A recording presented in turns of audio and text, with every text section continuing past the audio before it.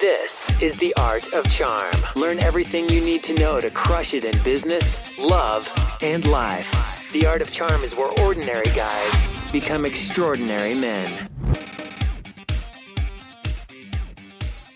Welcome to The Art of Charm. I'm Jordan Harbinger. The Art of Charm brings together the best minds in the industry to teach you guys how to crush it in life, love, and at work.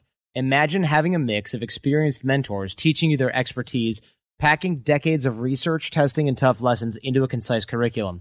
We've created one of the premier men's lifestyle programs available anywhere, and it's free. This is the show we wish we had a decade ago. Now, this show is about you, and we're here to help you become the best man you can be in every area of your life. If you're new to the show, but you want to know more about what we teach here at The Art of Charm, check out The Art of Charm Toolbox at theartofcharmpodcast.com/toolbox. That's where we've got a lot of the fundamentals of dating, attraction, body language, eye contact, vocal tonality, networking, breakups, etc.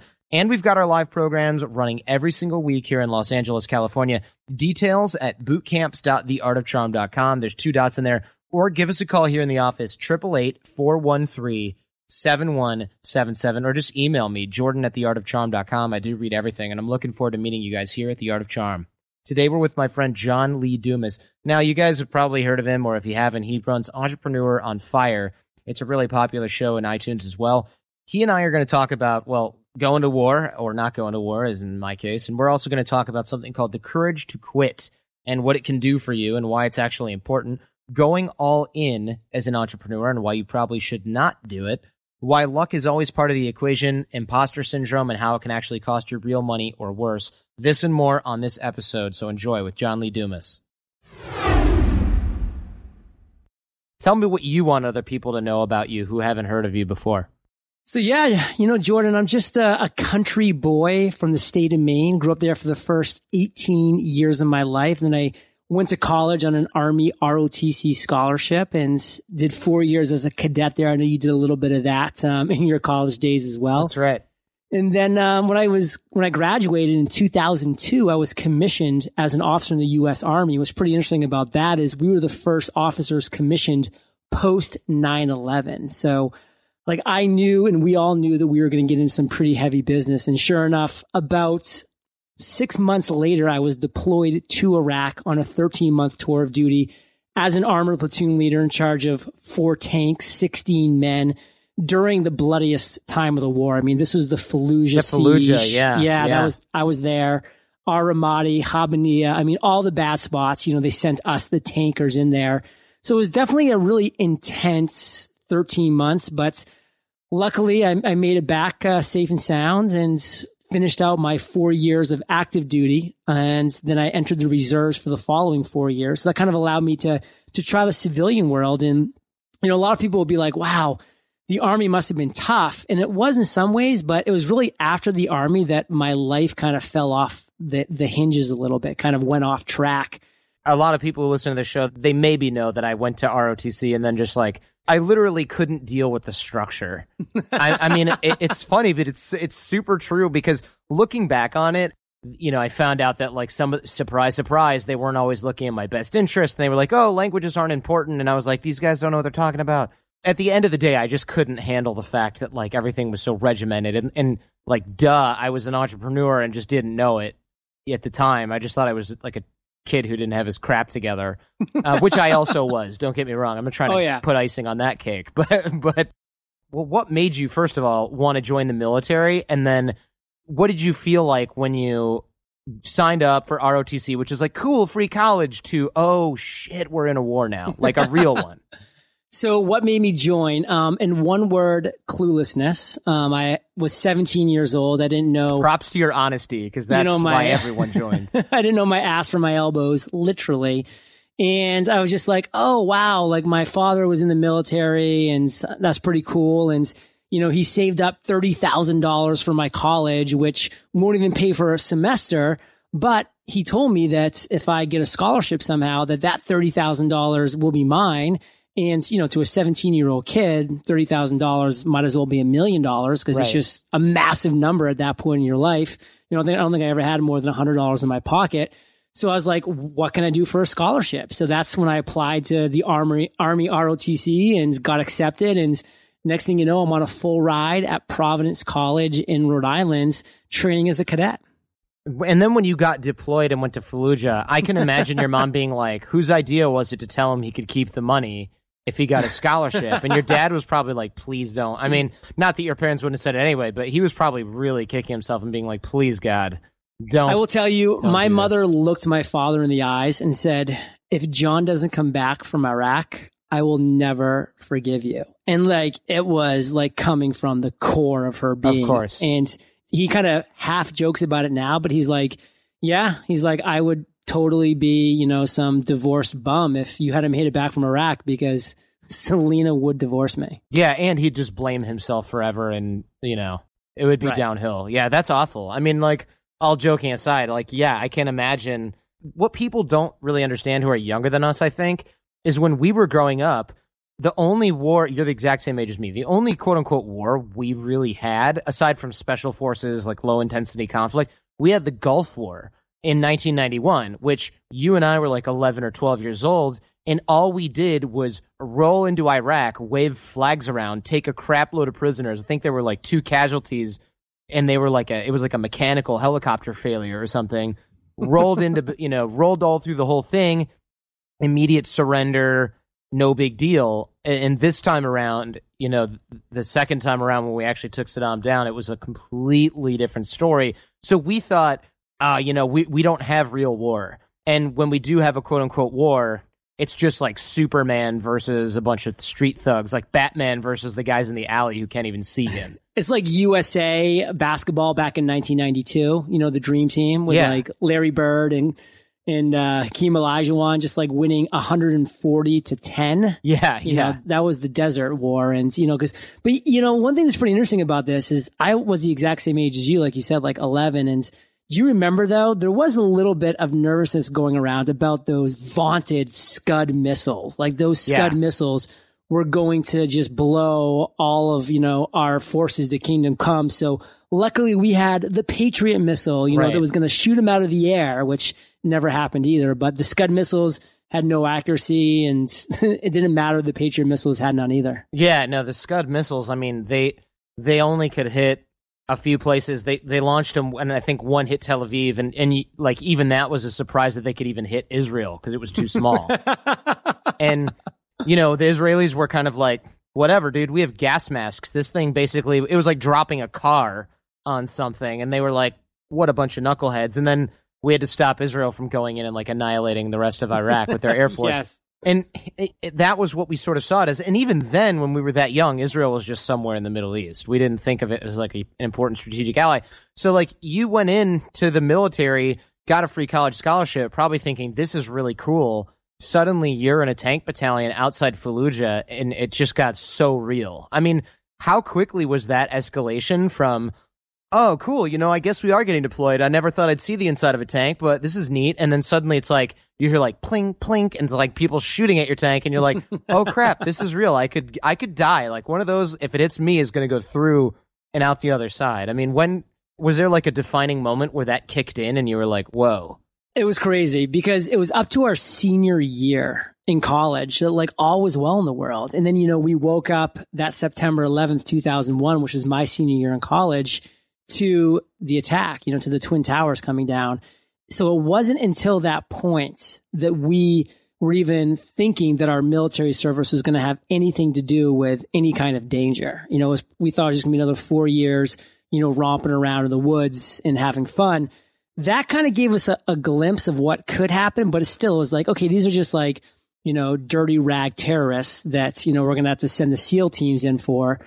And that's about it. You know, it wasn't really until the beginning of 2002 that it became obvious that we were looking at potentially a large scale conflict. And even then it was like how big could this conflict be? But, you know, the reality is that it came on incredibly fast. You know, it all happened in under a year.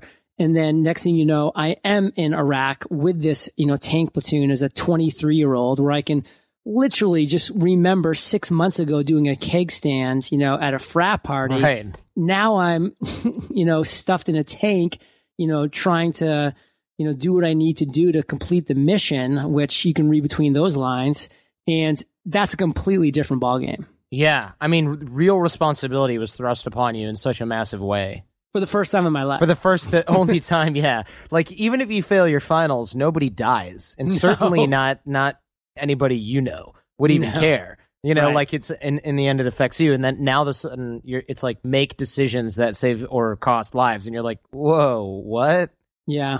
What are you talking about? So when you got out of the military, what prompted you to do the entrepreneur thing? I mean, were you just kind of like, I'm unfit for duty, in any other way? Because for me, I was like, I'm the worst employee ever. I need to figure this out. And then business and starting my own hustle called, very strongly. But before that, I just thought I was like a really bad employee that didn't get it because I'd never had a real job.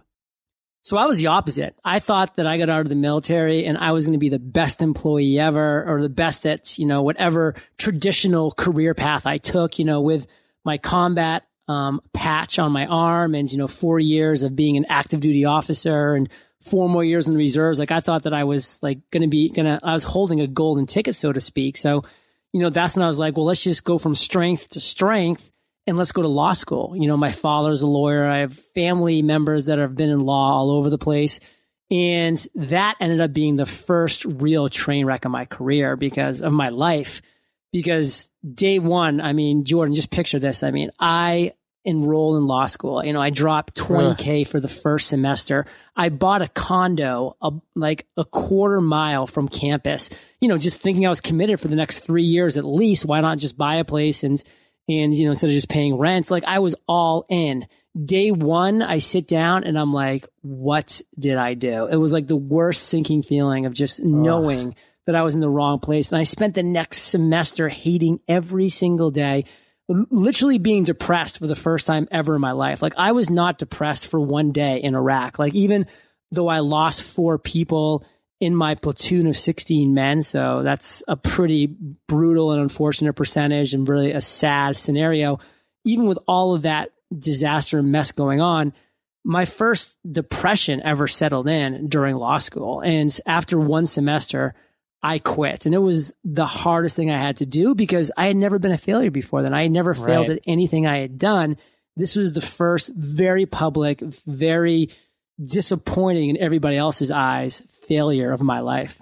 What did you learn from that? And I know that's such a cliche question, but a lot of people take a lot of different takeaways from failure. And, for me, in situations like that, I know now that it's more important, or just as important to learn what you don't want as it is what you do want. But for some reason, maybe it's an American thing, I can't really tell, or maybe even a youthful thing, it's kind of like, no, you need to get it right the first time. And if you don't get it right, you're just like weak, like, oh, you just couldn't handle law school. And it's like, no, it sucked. And like, there's no point in lying to yourself and saying, this is great, I like it, or I'm going to tough through it. That's kind of the American way, or maybe the youthful way, is like, I'm going to suck it up and do it. But on the other hand, it's like, well, no, if it's the worst thing ever, there's no reason to do that. What did you learn from that failure, and which side of the fence did you fall on? Well, this is going to sound cliche too, but it's true, is that when I was in Iraq and I lost those 4 soldiers under my command, and I had to stand at the foot of their coffin, as Amazing Grace is being played, I looked at that coffin and the ultimate sacrifice that these men had made. And I said to myself, I am never going to settle for less than what I believe is waiting for me out there in this world. I'm not going to settle for, just below what I think I can achieve in this life, because of these sacrifices these young men made, that they're never going to be able to achieve what they had, their potential. I'm not going to basically dishonor that. Kind of one of those like patriotic, like military, like in the moment kind of pledges that I made to myself. But then when I'm sitting there in law school and I'm like, I made this pledge. Am I really going to sit here and just hate life and just know that what I'm doing is killing me inside? When I was given this amazing opportunity to live, when others that were just sitting in a seat next to me, for the most random reasons, were not given that reason to live. And, that gave me what I call the courage to quit. Because a lot of people don't have that courage to quit, Jordan. They know it's not for them. Like right now, they're listening to us, our voices right now. And they're sitting in a cubicle at some crummy job. They're making $9 an hour, or they're driving to work to a job they hate, or they're working out right now after just putting in 10 hours at a job that's going nowhere, that they're making somebody else rich. It's because they don't have the courage to quit. And it comes with time. I mean, I had to quit many things in my 20s. From 26 to 32, that's all I did, Jordan. I tried the traditional route. I tried law school, quit. Corporate finance, quit. Commercial real estate, quit. I kept quitting all these different ventures because I knew it wasn't for me. And that's finally just, 2 years ago, almost to the day, when I was 32. And in 2012, that's when I launched Entrepreneur on Fire, that I only was able to because I had yet quit again.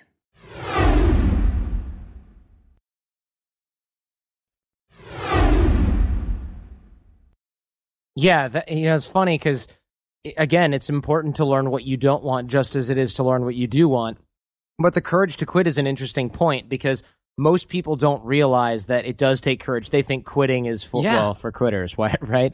So there's people who graduated from law school, got a big law job like me, maybe don't still work there, but took years of their life and were like, I hate every second of this. And they just, looking back on it, they're like, I knew just even in law school that this was going to suck. And I took this job for the money and then I got the job. And then there's the golden handcuffs where you buy a boat to make you happy or a house to make you happy or get married, you get a trophy wife, she costs money, right? There's all kinds of things that people lock themselves into and it becomes very tough to quit. So it does take courage to quit. I don't think people realize that. And if they do, they're not thinking about it maybe like that. They're thinking, oh, well, it's irresponsible of me to quit. And if you have kids and you have no other plan for income, you may be right. But and maybe you're not. I mean, you might still be able to do it. On the other hand, I get emails from these guys that are like, I can't quit. I got XYZ. And I'm thinking, wait, you've got what? A lease that's a little bit above your reach. So break it or end it, quit and then end your lease.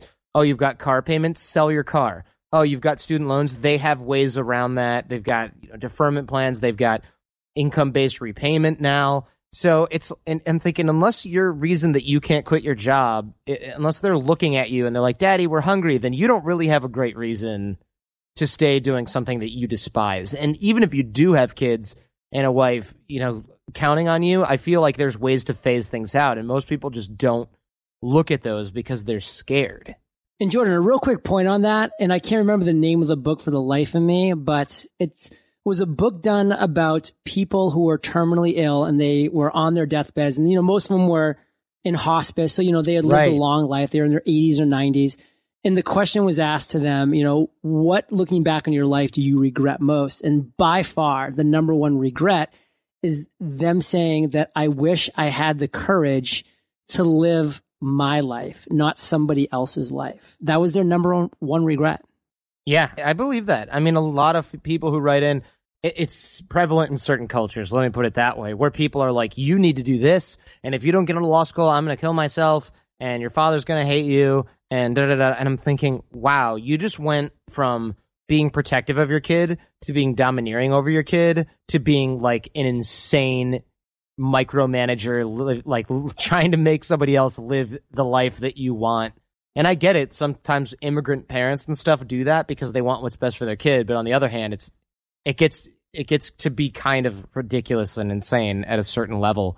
And I can see that everybody has these patterns in their life where even now, even when I look at my own life, I'm like, I'm not completely free of that, where it's, if I had to do it all over again, there's always something that you would change, right? There's always something different that you would set up, or maybe you would change things. And not that I regret anything per se, but there's always some aspect of your life that you're doing for someone else. And the more you can become aware of that process, I think the happier you'll be in the end, because there's a certain level of tolerance where it's like, yeah, it'd be great to not have a job and just kind of bum around, but then I wouldn't be able to accomplish what I think I'm going to want to accomplish later. Even if you're wrong about that, you're probably not going to regret your whole life. But if you're at a job you hate, in a place you hate, with a spouse that you don't really love or whatever, you're going to resent a lot more. Couldn't agree more, Jordan. So when you started your business, or actually when you started, was it a business or was it just like, I'm kind of figuring out what to do, let me start talking to smart people? So it's pretty interesting, actually, how my whole journey started. It was getting up every single morning, putting on a suit and tie, and trying to convince myself that, this third, or actually by now was my fourth attempt at a career post-military, was actually going to work out. As I jumped in the car and drove towards a cubicle, at a job that was just killing me a little bit inside every single day. And it was really, really, to me, the only escape that I had from, during that commute was the actual podcast that I was able to listen to. And at that point, back in those days of 2012, it was your Andrew Warner of Mixergy, David Siteman Garland, Rise to the Top, our mutual friend Pat Flynn of Smart Passive Income. These people had podcasts that were kicking out like one or two shows a week, where they were either just talking about entrepreneurship or interviewing other entrepreneurs. And, I, as somebody that was driving a lot and working out a lot too, because that was kind of my only real escape in this moment in my life, was loving listening to podcasts because it was on demand, it was targeted, it was free. And I just loved the whole makeup. I loved podcasts. As soon as I heard them, I got it. It was like click, like, okay, I get why podcasts are awesome. I totally get this. But that's all I did was listen for years. For like 3 years, I just listened to podcasts. But then finally one day, like I'm driving to work and listening to my favorite podcast and like, man, this is an amazing episode. Like he's interviewing an inspiring entrepreneur. I'm getting to see how they're doing this, their failures, their aha moments, their success stories. I'm getting all this great information. And then that interview ended and I'm like, okay, where's the next one? And it's like, oh, there is no next one. Like I'd gone through this entire podcast 2-year back catalog in just 2 months. Man. And the next podcast wasn't even going to be going live for another week. And I'm like, man, like these are great shows, but I drive to work 5 days a week. I go to the gym 3 days a week. Where's that podcast that has an inspiring and successful interview with an entrepreneur 7 days a week? And Jordan, I went back to my house that night and I looked for it. It didn't exist. And I said, I'm going to, to quote Gandhi here, be the change that I want to see in the world. And that was the day that I went in, I quit my job and I said, I'm going all in. And that was day one of Entrepreneur on Fire. And it was 9 months before I made a dime. Wow. I mean, I do believe it was Gandhi who said, be the podcast you want to see in iTunes. Yeah. Brilliant. I'm pretty sure that was him. Yeah. Wow. So you quit right away being like, I'm doing this full time, ... profit. That was your plan? Yeah. And oh man. I will say this though, because of that scholarship that I got in college, I had no college debt, because I knew that I always wanted to have the ability to really run my own life and take that risk when that risk presented itself. I was always very frugal and I had built up about $125,000 at that age of 32. So, wow. A good chunk for that age. And definitely, dude. That gave me a runway, so I knew that it's going to be a long time before I make a dime because I don't know anything about podcasting besides pressing the play button. I need to invest in a mentor and a mastermind and courses. I need to go to conferences. I need to learn how to podcast. I need to get equipment. And then I need to learn how to podcast and how to actually talk into a microphone and interview somebody and then answer questions as well and feed off of their questions and answers, etc. And the only way I'm going to do that is if I do it quite a bit, is if I actually podcast. There's a quote that I love: if you want to be, you have to do. And so I wanted to be a podcaster. The only way to actually become one was to do that day after day after day. So it took me 9 months to see my first real dollar roll into the business, when you take out all the expenses that I was paying every month too. And that's a long time, but I had that runway in place and I had the willingness to invest heavily in myself and all those things that I talked about just a second ago that really put me on the path to success. Yeah, I can definitely see that. I mean, you had like you went all in, you had a crazy learning curve, I guess you would say, where you did it all really, really quickly. And it's funny because I dip my toes in the water of something and I go, oh, okay, I kind of like this. You were just like, I know that I hate what I'm doing now, so I'm going to jump in. And looking back, I did the same thing when I got out of law, and it was like, oh, I'm just going to start the Art of Charm. And people were like, let me get this straight. You're running a business that's not profitable, so you're going to quit your law job, which is crazy paid, and you're going to do that full time? Yeah, that's correct. And it's just, it didn't make any sense. But whenever you go all in, it's like high risk, high reward, right? Exactly. But it's not true for everybody. So I don't want to come across as like someone's listening right now and they're like, I don't like my job. I'm going to quit and then ... be an entrepreneur. Because you at least had a passion for this. You had a plan for this, at least a rough plan. And let's be honest, you and I both are here talking because we worked really hard, but also because we got lucky. Like, I don't know where exactly. I probably could think of a few places, but I definitely consider luck to be part of the equation, even if it's a smaller one. And so I think it's dangerous to just be like, follow your passion, because I think that's a self-selecting group of people that say that. I think if we interviewed everybody that followed their passion, there'd probably be like 80, 90% of us living in our parents' basement. Yeah, that's a good point. Like 99%. I mean, the reality is luck is where effort meets opportunity. So you need to be putting in the effort to actually have that opportunity to get lucky. And, if you're doing that enough, you're putting in enough effort, then, at some point you're going to get lucky because you're always there. And, that's just the point of that work ethic and really focusing and working hard. But I totally want to make an exclamation point on your point that, the right road for a lot of people is the sidepreneur path. It's that path of just, listen, you're making a paycheck now. Maybe you have kids, maybe you have a mortgage, maybe you have bills you need to pay.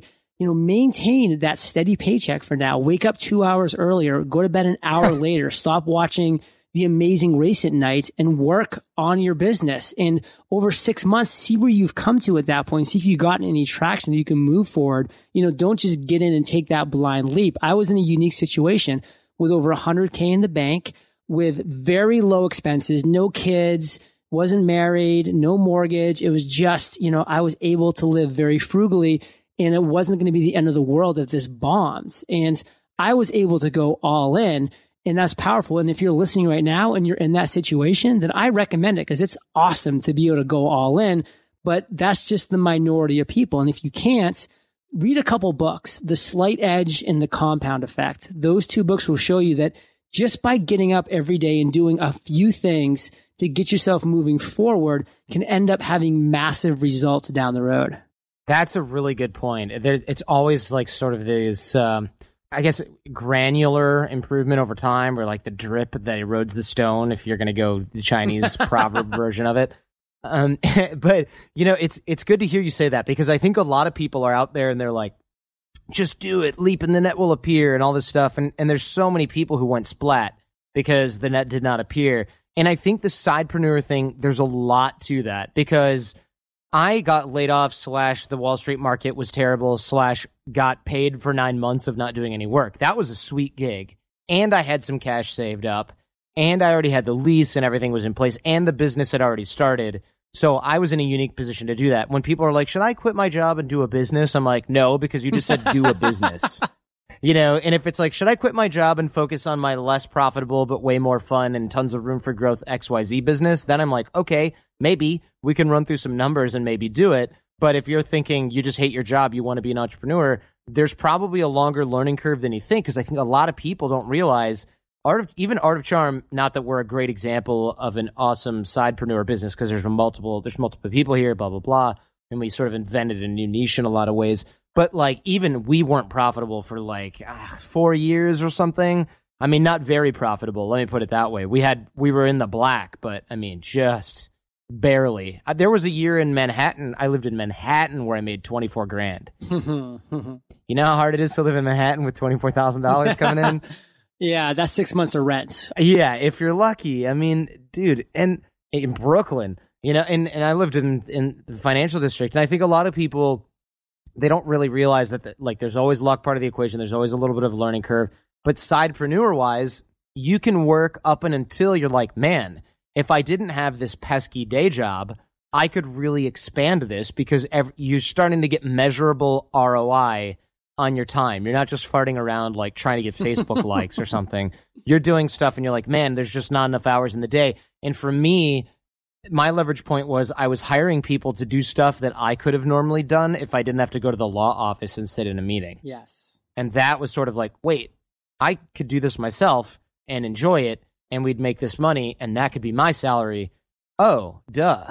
And that's extremely important. I went to a conference this weekend, and a lot of the guys were saying, yeah, eventually my side income eclipsed my day job income. Or another guy was like, I started to make almost as much money with my side gig as I did with my regular job, so I quit. That's when you can scale, because you go, you know what? Worst case scenario, even if I stay at the same income level, I'll be okay. So didn't you have what we all had, at least as far as I can say, imposter syndrome where you're doing this and you're starting to get traction and you're like, gee, I hope nobody figures out that I'm a knucklehead?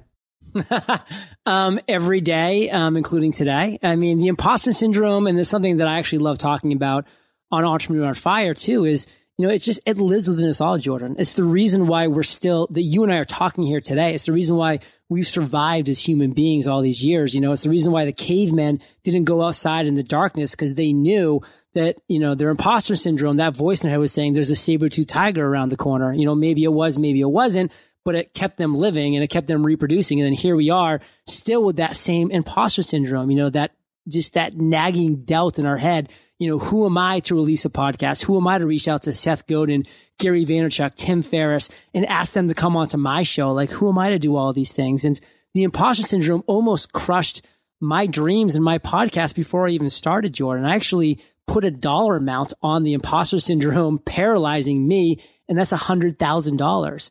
Because when I had everything in place, everything was in place. My mentor, my mastermind, I had 40 interviews completed. August 15th, 2012 was my launch date.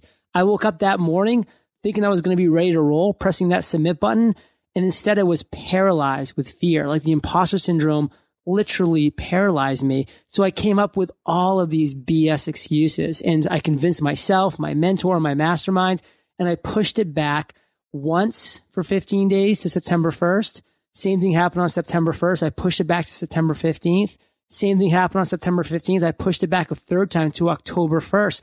And it was pure lunacy. I was 100% ready to go, but the imposter syndrome was just strangling me. Luckily, I had invested in myself wisely, and I had a mentor that finally woke up to the fact that I was dishing out nothing but BS. And she reached out to me on September 22nd. I'll never forget the day. And she said, John, if you don't launch your podcast today, because I know these excuses are BS, I will fire you. And the only thing, Jordan, that freaked me out more than launching my podcast was losing my podcast mentor, who was like my lifeboat. So I launched my podcast September 22nd, 2012. And I call it my $100,000 mistake because our first six-figure month of net revenue came in October of 2013, so about 13 months after. The only thing that 5 weeks of delaying did was push back everything, because the business was just growing as it was naturally growing organically. So those 5 weeks just pushed back everything that we did by 5 weeks. So our first six-figure net month of revenue would have been September of 2013, but instead it wasn't until October, losing me over $100,000 of that revenue, which I'll never get back, all because of the imposter syndrome. And luckily, Jordan, I launched when I did because, we speak about luck. Like if I hadn't had my mentor kicking my butt, I never would have launched and until November. Well, 2 weeks after I launched, luckily my podcast was out there and live and top and new and noteworthy because of just how many were out there. And there, this is back in the days that there just weren't as many podcasts. And somebody dropped out as a podcast speaker at New Media Expo. And Cliff Ravenscraft, who I invested in the podcast mastermind, said, well, hey, John, you're in my mastermind. I'm running the podcast track. You've launched your podcast. You've proven that it already has some traction. You've proven that it has some momentum. Will you speak at New Media Expo at the podcast movement? And that right there was just this leverage point. Now, all of a sudden, I'm being featured on their New Media Expo page. Now I'm at the conference. I'm speaking on stage. I'm hobnobbing with all the speakers. It was a total game changer. It took me from a novice to a pro almost overnight, at least in the eyes of the public. Definitely not in my eyes. But Jordan, as you know, perception is reality. All right, back to the show. Did that enhance your uncomfortability or add to it? Because I feel like sometimes when people are like, you don't even know how amazing this is, I'm like, even though I've heard that a lot, I'm still like, thanks, and I just don't want to, I feel a little bit embarrassed by it. And I don't think that goes away until you just get so narcissistic that like people can't stand you. Yeah, it doesn't go away. And until you're right. So you hit this point where you're just like teetering on the edge of narcissism, then you just plunge in and it's like, okay, who's this tool bag? And I actually have a quick funny story about that. So in August of this year, 2014, I was asked to go and keynote at the podcast movement in Dallas, Texas, the first podcast only conference that was out there. It was an amazing conference, Jordan. I really hope you make it this coming year in Fort Worth, Texas. In July, it's going to be. It's an amazing conference. It's only for podcasters. It's just only with podcasts. Like everybody there is like obsessed with podcasts. And there's going to be over 1,000 people at the next one. It was insane. There's already over 700 at this one. So this is like, I'm like, wow, this is going to be one of like the highest points thus far, like in my career. I'm like, I'm at the top of my game. Entrepreneur on Fire is a top ranked podcast. I run the largest podcasting community in the world, Podcasters Paradise. You know, I'm walking off of winning Best of iTunes in 2013. Like, I'm going to own this podcast movement, like in a good way, you know, like I'm the prom queen here, you know, I'm the prom, like my little, you know, I'm holding that little scepter thing. And, you know, I'm so excited. We throw a hangout. You know, we planned this whole hangout for the Podcasters Paradise community that costs us thousands of dollars. You know, we rent out this ballroom and we get food and music and we print out 250 t-shirts for the Podcast Paradise members that are going to be there. We go all out. 4 days before the podcast movement, I wake up with something I've never had in my life and I hope to never have again. Oh, there's so many jokes I could make right here, but I'll let you talk. I know. Thank you. We'll go back and insert some jokes. I woke up with a sty in my left eye, which I didn't even know what that was. Yeah, that's so gross. I think it's like everyone's had one of those. What is it? It's basically like a zit on your eyelash follicle. Yeah, like your eyelid. It's like on your eyelid. It looks like this white, but the problem with it is that it irritates it to like no end. So my whole entire left eye swelled up like a pumpkin. I mean, it looked like someone had just like Rocky just taken it to me, but with no black and blue, just swollen. And like, so my eyelid is drooping down. Like I look, like I can't even explain. It was brutal. So I go to the ophthalmologist, which I think is the name of the eye doctor. Yeah. And, they give me some medicine and none of it works. Long story short, it just takes time. But like bright light was killing me. Even to blink, it felt like I was blinking on shards of glass. Like it was the worst. Long story short, I get out to Dallas, Texas. And because of just the painfulness of the light, I was like, I have two options, like an eye patch or wear sunglasses inside. Dude, eye patch all the way. Okay, well, I made the wrong decision because it should have been eye patch. Yeah, talk about making an impression, bro. But I will say I did try the eye patch and I wasn't like able, I probably would have figured it out, but I wasn't really able to walk. Like it was like throwing off my balance because I wasn't used to it. It was weird. Yeah, I could see that. Depth perception issues and stuff. Yeah, totally. Yeah. I would have probably caught up with it at some point. I knew I was going to be drinking a lot of alcohol, so I'm like, this is a bad combination. Long story short, I went with the shades and, really killer shades. I will say they looked awesome. But the problem is, who the F is this tool / douche, John Lee Dumas? Wearing sunglasses inside. Who does John Lee Dumas think he is? Is he too cool for school? Like, here he is, at the podcast movement. And yeah, like we realized that this guy's making millions of dollars and he is, getting millions of downloads and he's doing all these things. And like, is he Usher right now? Like, I mean, and the problem is like going into it, I knew that's exactly what was going to happen. It was like seeing a car wreck from a mile away, but not being able to swerve. I was like, this is exactly what's going to happen. I can't avoid it because I'm not going to not show up and speak and have our meetup, which we've already spent thousands of dollars on. I'm going to make the most of it, but I'm going to come across as a narcissistic tool. Yeah. And that's exactly what happens. Oh my gosh. So did you at least explain to people, like, I have something on my eye and that's why I'm wearing sunglasses? Or did you just ignore the whole thing? The prior. Every single conversation started with that. Every time I gave a speech at this presentation, I started with that. But the reality is, people have selective hearing, I mean, no matter how many times I say it, there's still that big group that's just like, who's this tool? Great. I love that. And I would have said the same thing. Yeah, of course. When you go with eye patch, then people know you mean business, right? I should have gone eye patch. Damn it. You mentioned mentors and things like masterminds and things like that. I mean, how important were those for you? Because, I joined some mastermind stuff now, and some of it's awesome, and some of it I'm like, oh, this is almost like, it's almost like a moneymaker type deal. And it's like the blind leading the blind.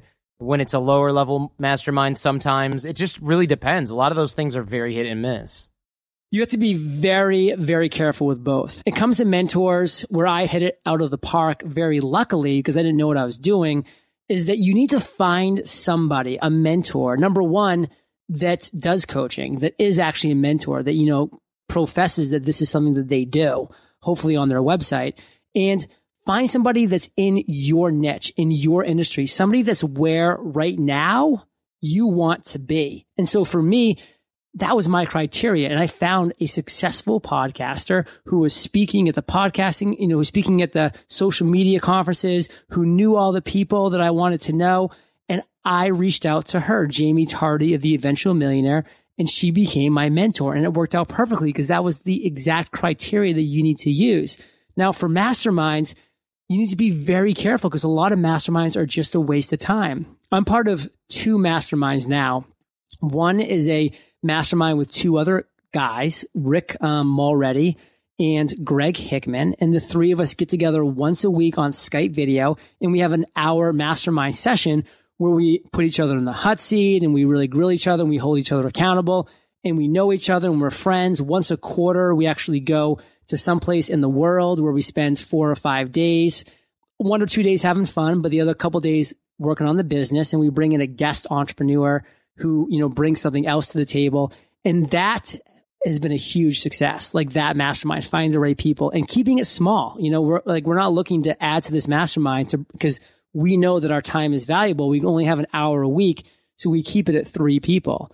And then I am in a in-person mastermind here in San Diego, which is great because sometimes as an entrepreneur, Jordan, you got to get out there. You got to actually see somebody, not virtually, and actually shake their hand and sit in the same room and talk. So we have what's called the SD Conclave here in San Diego, where it's myself, Pat Flynn, Caleb Wojcik, Rick Mulready is actually part of that one as well.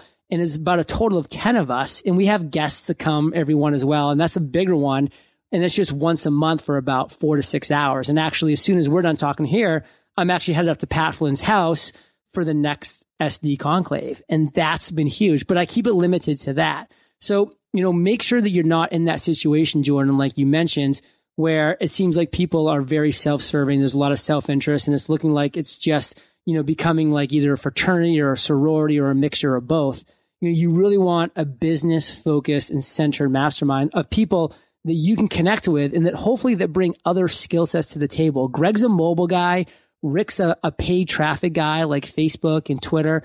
And, and I'm the podcasting and audience and community building guy. So we all kind of bring different things to the table, which makes for a powerful combination. Yeah, that's important. I think a lot of people will join a mastermind and then realize, no one here knows what they're doing, or the people that do maybe are kind of overselling it. And there's a lot of that. And that creates sort of a disunity where people are like, oh, I can't make the next one. Like, I'm guessing you wouldn't miss this mastermind even if you had a sty on your eyeball, right? I'd wear sunglasses and I'd be like, I'm a tool. I know it. Let's roll. Yeah, it would just be a thing that you need to do because you're not going to miss it. It's so important. But there's a lot of things that I've joined in the past where nobody ever goes because there's just no value there. And then you start to write off all of these things as kind of hokey, et cetera. I know you've got to run really soon, but if you had to give people, advice or wisdom, because there's a lot of just do it, bro, out there. But I mean, what practical strategies have you taken and just been like, why didn't I think of this earlier? Sometimes it's really simple and other times it's something nobody ever would have thought of. But I know some people are like, read a book every single day, which I think is really intense, but some people can do that, I guess. Well, let me then kind of move on because I think we've done really good with those 2 prior topics. And, maybe chat for a second about something that you and I both hold near and dear to heart.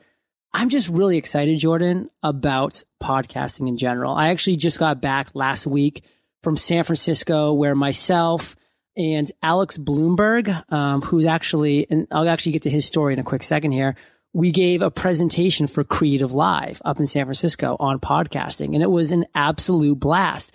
And so, my story from this interview so far, where I've come with Entrepreneur on Fire, But what was really cool is now you have people in podcasting like Alex Bloomberg, who is the host of This American Life. He's the host of NPR Planet Money, two of the biggest podcasts that are out there.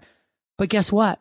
This dude's making $80,000 a year as the podcast host of two of the biggest podcasts out there. Luckily, he stumbles across people like Jordan and myself, who are making 7 figures a year. And he's like, what am I doing? Like, John started a podcast 2 years ago and he's going to make $2.5 million in 2014, like Whiskey Tango Foxtrot, WTF. What's going on here? So he woke up to that and he quit NPR very publicly, which is like, who quits NPR? I don't know. Like, it never used to happen, but now luckily it's happening. And, he started his own podcast up called Startup, where he's actually going to be starting a podcasting corporation now. And he actually talks about that journey. And, he gave a whole presentation about that at Creative Live up in San Francisco. And it's just so cool to see that there's people like him. I mean, he's a 55-year-old man with 2 kids, or 48-year-old, however old he is, with 2 kids.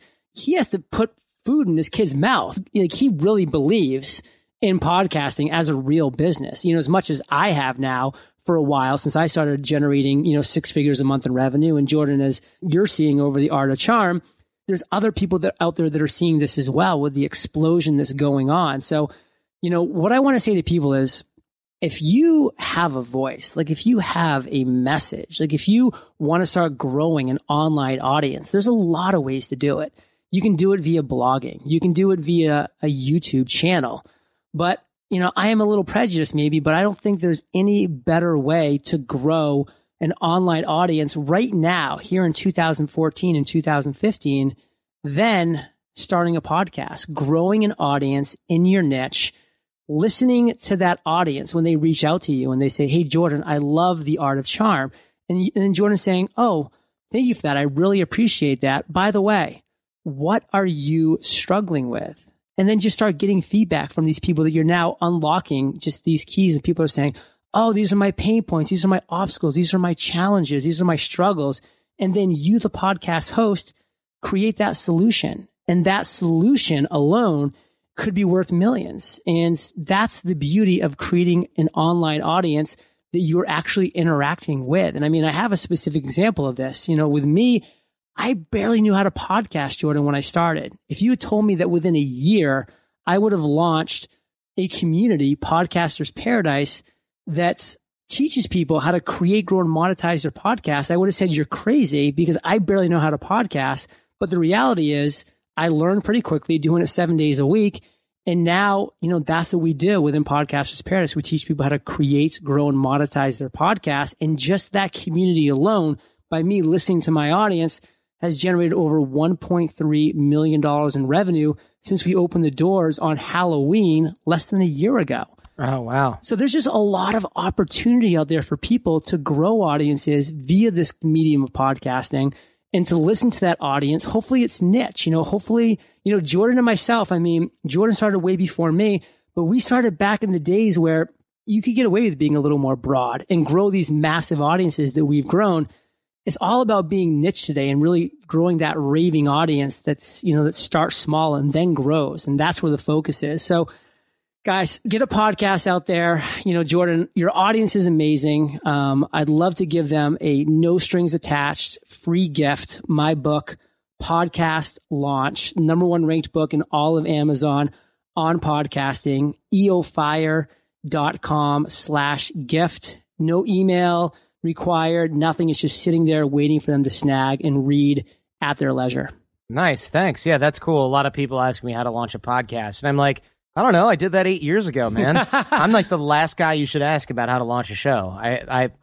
My first tip is do it as long ago as you possibly can yes. because there's less competition. Plant your tree 20 years ago. Well, Jordan, you obviously need to become a Podcasters Paradise affiliate because every single week we do a completely free live podcast workshop where we give an hour and 15 minutes of pure value on just how to create, launch, grow, and monetize a podcast. And then we open the doors up to Paradise. And anybody you send our way, it's all you. It's all you, dog. Always be closing, right? Look at this guy over here. Hustler, baby. Right? It's interesting hearing, the origin story, because I think a lot of people are like, another internet guy. And it's different when you know that people have actually at one point gone through the same stuff that you have to some degree. Because I think a lot of folks are like, oh, these guys started a business because they figured out some magic sauce or because they got lucky. And there's definitely part of that. But I think the rest of it is the same pain point, which is, for me, it's I'm the worst employee ever. I'm not cut out for this. Is my life over? And for you, it was, this is terrible. Is this all there is? No, and that's why your show is so successful, Jordan, because you really dive deep in places that, really matter to your listeners. And that's really powerful. Thanks so much, John. I appreciate it, man. And we'll be, of course, linking back to you in the show notes. Check out John's show, Entrepreneur on Fire, and go to your mastermind and grow, my friend. Love it. Interesting. It's funny. You know someone for a while, you throw them on the podcast, a whole different side comes out. The courage to quit. Interesting. A lot of people don't have that. I didn't have it. I was sort of thrust into it. Now I quit wherever I can. Not really, but I think it does make a difference, and a lot of people get stuck in the golden handcuffs. Going all in as an entrepreneur, why it's not for everybody, very interesting, and why luck is always part of the equation. I do firmly believe that. I know a lot of people don't want to hear that, but there is a way to, quote-unquote, keep getting lucky, and of course it's working hard and doing it right. Imposter syndrome, how it can cost you real money or even worse. And last but not least, of course, the value of mentorship, these mindset, these mastermind groups. These are very potent and something that I do a lot of high-end people I know are always, top performers are always doing this. Unfortunately, a lot of bottom-rung dudes are doing this too and trying to sell it and turn it into a thing, and it's a lot of times it can be a waste of time, so you do have to screen for that. But I hope you guys enjoyed this one. And of course, show feedback and guest suggestions. The show is a fanarchy. It's run by you. We rely on you guys to help keep our finger on the pulse. So if you know someone who's a good fit for the show, let us know. Jordan@theartofcharm.com. And if you enjoyed this one, don't forget to thank John on Twitter. We're going to have his Twitter linked in the show notes. Bootcamp details, bootcamps.theartofcharm.com. Remember, there's 2 dots in there. And if you're listening to this and you're not subscribed in iTunes or Stitcher or whatever, that needs to change. Get these shows delivered free to your computer or your phone or your brain or whatever overnight when they're released. You can do that by going to iTunes, search for The Art of Charm, or just go to theartofcharm.com. We got ways to subscribe. Click subscribe. That is it. Of course, we have our iPhone and Android apps available as well. You guys, I say it a lot, but go ahead and tell your friends, because the greatest compliment you can give us is a referral to someone else, either in person or shared on the web. So have a great week. Go out there, get social, leave everything and everyone better than you found them. Thanks for listening to The Art of Charm. Get more confidence, relationship skills, life hacks, and everything for the extraordinary man at theartofcharmpodcast.com.